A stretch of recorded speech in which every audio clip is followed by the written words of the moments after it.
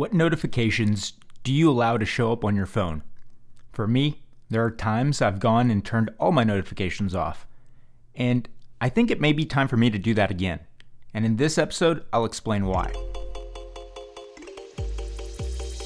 Welcome back to The Trenches with me, David. It's a weekly podcast on the macro trends, the operations in my business, cash flow, leadership, and the big picture changes happening today in the world of business and startups. What's going on, guys? It is Thursday, December 17th, 2020, and today we're talking about push notifications on your phone. Now, this is something that gets me every single time that I don't put away my phone when I'm at my workstation. It will light up with a notification, right? And what do we do when the phone lights up? It's like an immediate reaction. You can't even think, from the moment that it happens because it's just instantly, it's a reaction. And so you turn your head, you look at the notification, and then you look back into your work and you've been slowed down. You've lost your trail of thought, and now you have to pick up whatever you set down on the floor, and resume trying to figure out where you were and then get back into the groove. So that actually costs a lot. It's pretty much a hidden tax.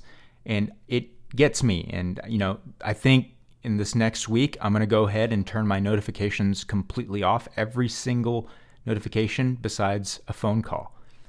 And I'm going to, basically document and see how it goes. I'll report back to you guys. It's something that I've been trying to fix for a while, and I've successfully done it a few times. But over the last couple days, I've seen myself scrolling through Twitter and then opening up Facebook and then, going to TikTok and then, opening up other apps. And it's just like this continuous cycle of me doing nothing. It's ridiculous. And, I am going to fix that by just shutting all of my notifications off and putting away my phone unless I'm trying to use it for something. So here are a few things that I wrote down that, getting distracted by looking at your phone while you're working.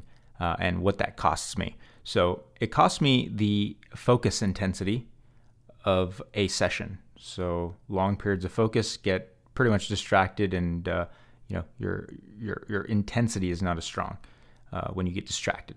It costs me the average length of a focused session because every time I'm breaking away, I'm basically starting from zero again. If you were to start the timer of how long you can stay focused on one thing for, and when you break away, you're resetting that timer. So length of focus is another thing that it costs me. It costs me on impulsivity too.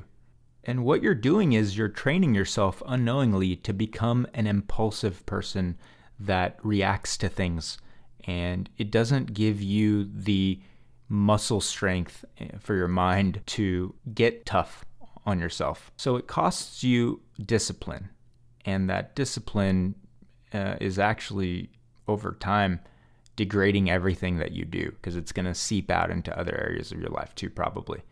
So that's another thing that it's costing me. And ultimately, the obvious one, it costs me time spent most likely being just wasted. Usually 90% of the time when I'm on my phone, it doesn't really do anything but distract me. And it's a form of procrastination that, myself and probably all of us are addicted to. So let's go ahead and do something about it. I'm going to go one full week. I'm going to go into my notifications right after this, and I am going to turn everything off. And so today is December 17th. Pretty much Christmas Eve. I'll turn it back on maybe. We'll see. All right. Well, that is all for today, guys. Thanks for listening in, and I hope to see you next time. Peace.